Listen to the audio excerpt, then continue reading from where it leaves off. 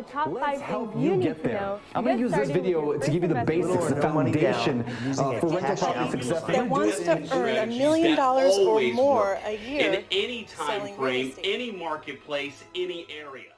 Ah yes, the family home. A haven of comfort, a great place to raise a family, and on top of everything, a prudent investment.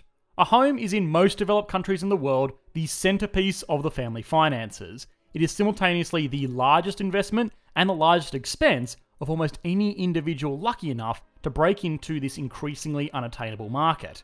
But is this all for the best? Have houses been conflated with poker chips as people no longer look at them as shelter for a growing family, but rather as an asset to make wild speculative moves on in the hope of equally wild returns? The property market was at the centre of the last financial downturn in 2008, and as it seems we are on the precipice of another major recession, it is probably a prudent time to reevaluate what is going on in the world of real estate. To do this, we are really going to have to look at a few things on a few levels. From the microeconomic factors like an overdeveloped and over-leveraged household, to issues on an economy-wide level, which is ultimately going to boil down to answering a few key questions. What does a strong property market mean for the wider economy? Are there better investments out there? And are we over-leveraged right now? If we can understand these factors, we will be much better equipped to deal with the biggest investment in our lives.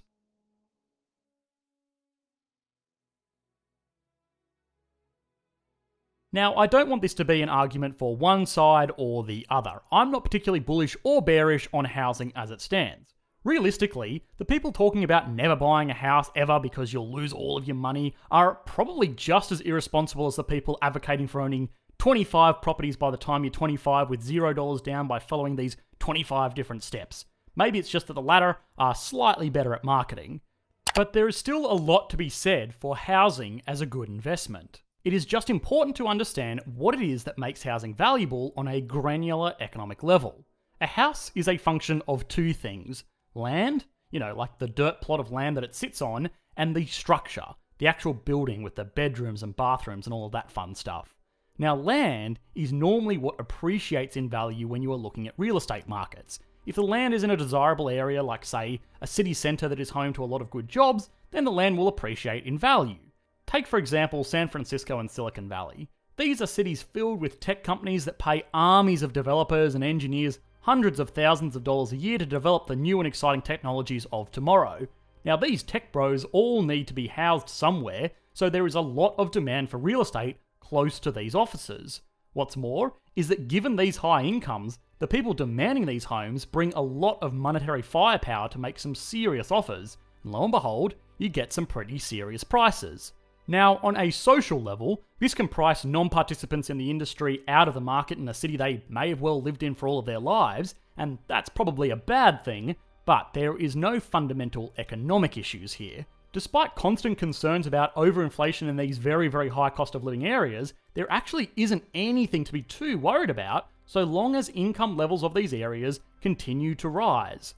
In the same way, we would expect that even small towns in the USA demand a higher price tag for their properties than, let's say, real estate in sub-Saharan Africa. It just comes down to how rich the inhabitants of the area are. The second thing to consider is the appeal of an area to foreign purchasers or renters. Take a place like Aspen, Colorado. It's a nice area, but it's not exactly investment bank or tech startup central. The reason properties here are worth so much is because people from outside this area, be that another area in the United States or another country altogether, will pay a lot for a holiday home or seasonal rentals to come and enjoy the ski slopes during the winter. The same is true on a larger scale for entire cities.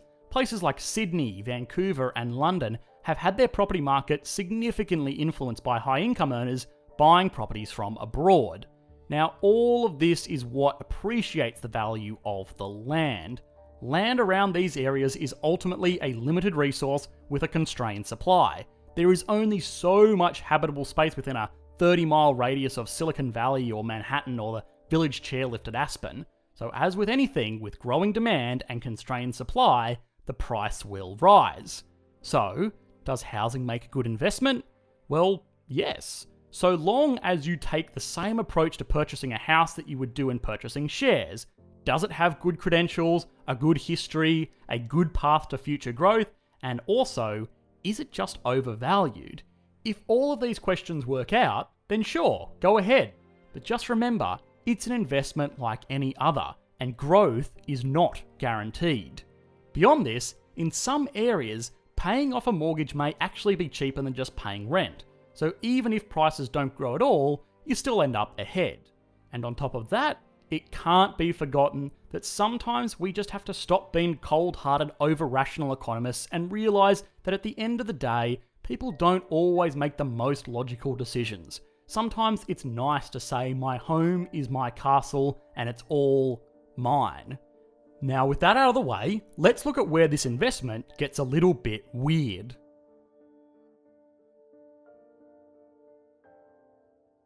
A house in an economic sense is just a good, like a car or a bar of soap or a bottle of water. It's a thing that we can buy and sell and get some kind of value out of, but it is kind of hard to define exactly what type of good it is. Many would argue that housing is a commodity, like oil or gold or coffee. It is frequently traded in speculative markets, and at the end of the day, it is something that is a means to an end for the end user.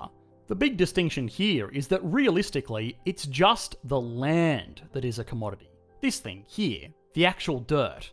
The structure is a consumer good. It is built from raw materials and it depreciates in value, just like a car would. A brand new home sounds lovely, and oftentimes people will actually consider that both the house and land will appreciate in value with the market.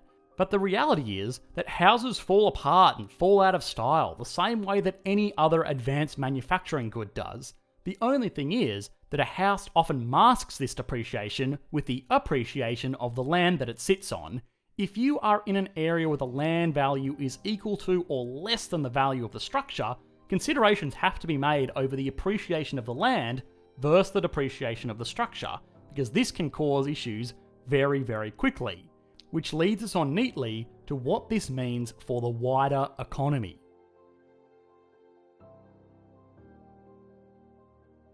Housing is an essential service for everyone. As far as human needs go, shelter is right up there alongside water, air, and food. But this inherent requirement does not mean that markets are immune from the impacts of over-leveraging and the nasty stuff that comes with it. Real estate prices from the get-go are one of the strongest drivers of inflation. To explain why, we have to look just outside the residential market for a second and look at real estate inclusive of commercial real estate. Commercial real estate is things like shop fronts, office buildings, and warehouse lots. Most of these are still owned by investors and rented out to business the same way that someone might rent out a house.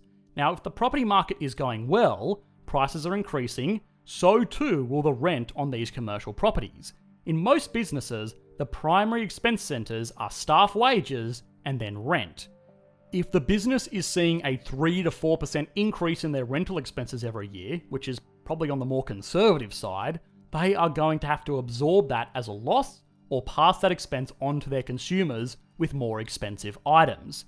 This is effectively a second-hand form of cost-push inflation, where things are getting more expensive because they are harder to supply, not because there are more people demanding them, and this is generally agreed as the bad type of inflation, or at least the type of inflation that is harder to control.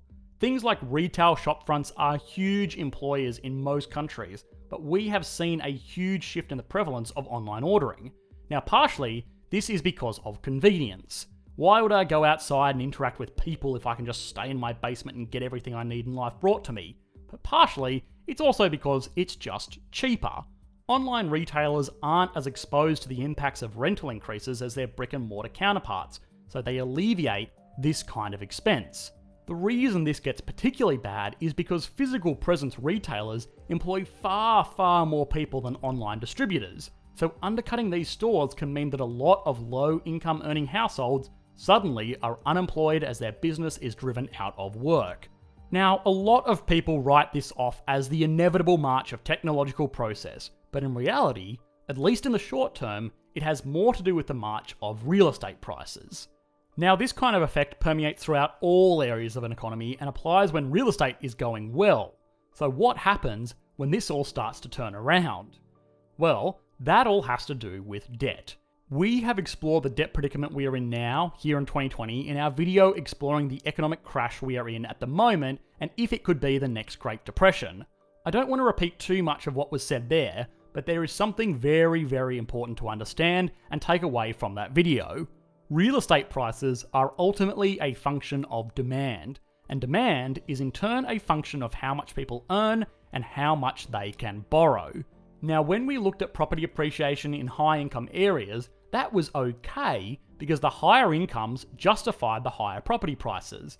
But in most areas, in most developed countries around the world, real estate prices have been rising while wages have been more or less stagnant. So the missing piece of the puzzle, and what is driving all of this, is that lending has become more liberal.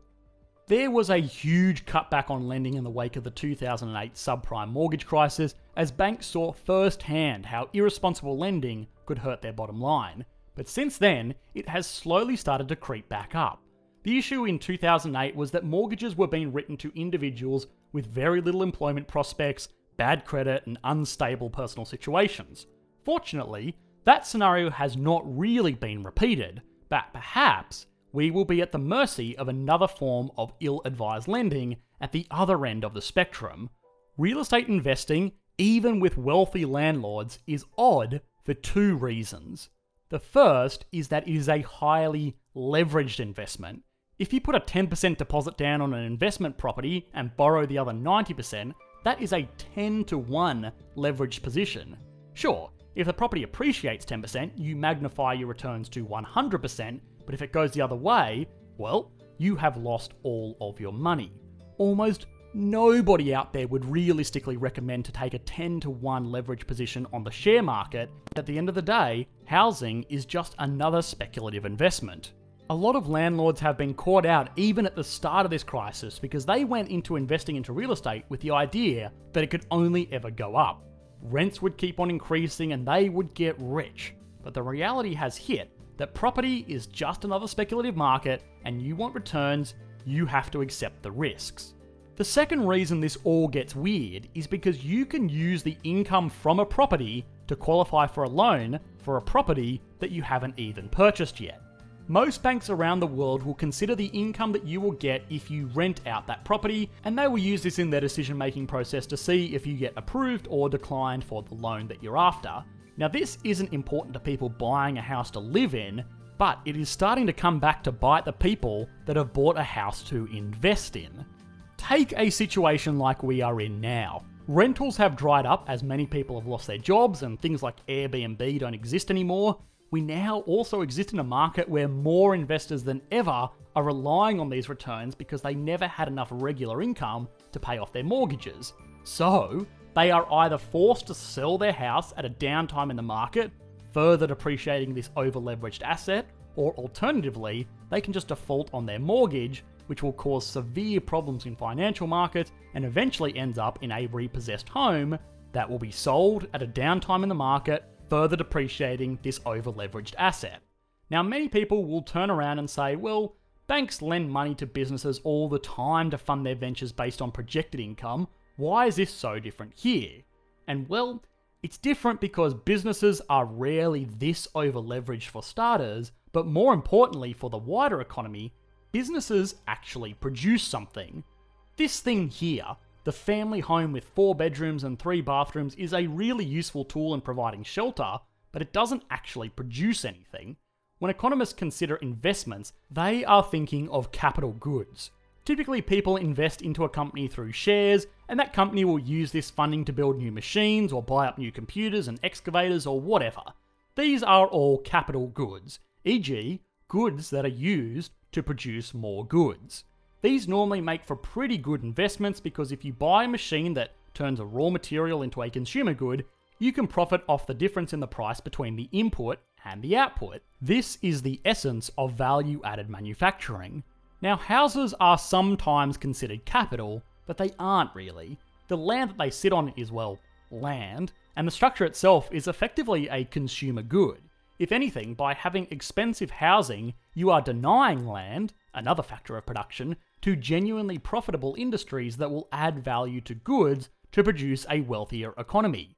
The foundation of economics is the idea that we have unlimited wants and only limited resources in which to fulfill those wants.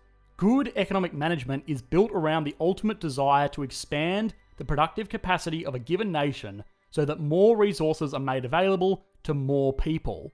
Shuffling around blocks of land and prescribing even higher values to them does not produce anything of value. It is paper wealth at its purest form. In the best scenario, it achieves nothing. But realistically, it is going to put consumers into debt, over-leverage a nation, and drive out real genuine industry to an area where they can get this crucial factor of production for a lower price.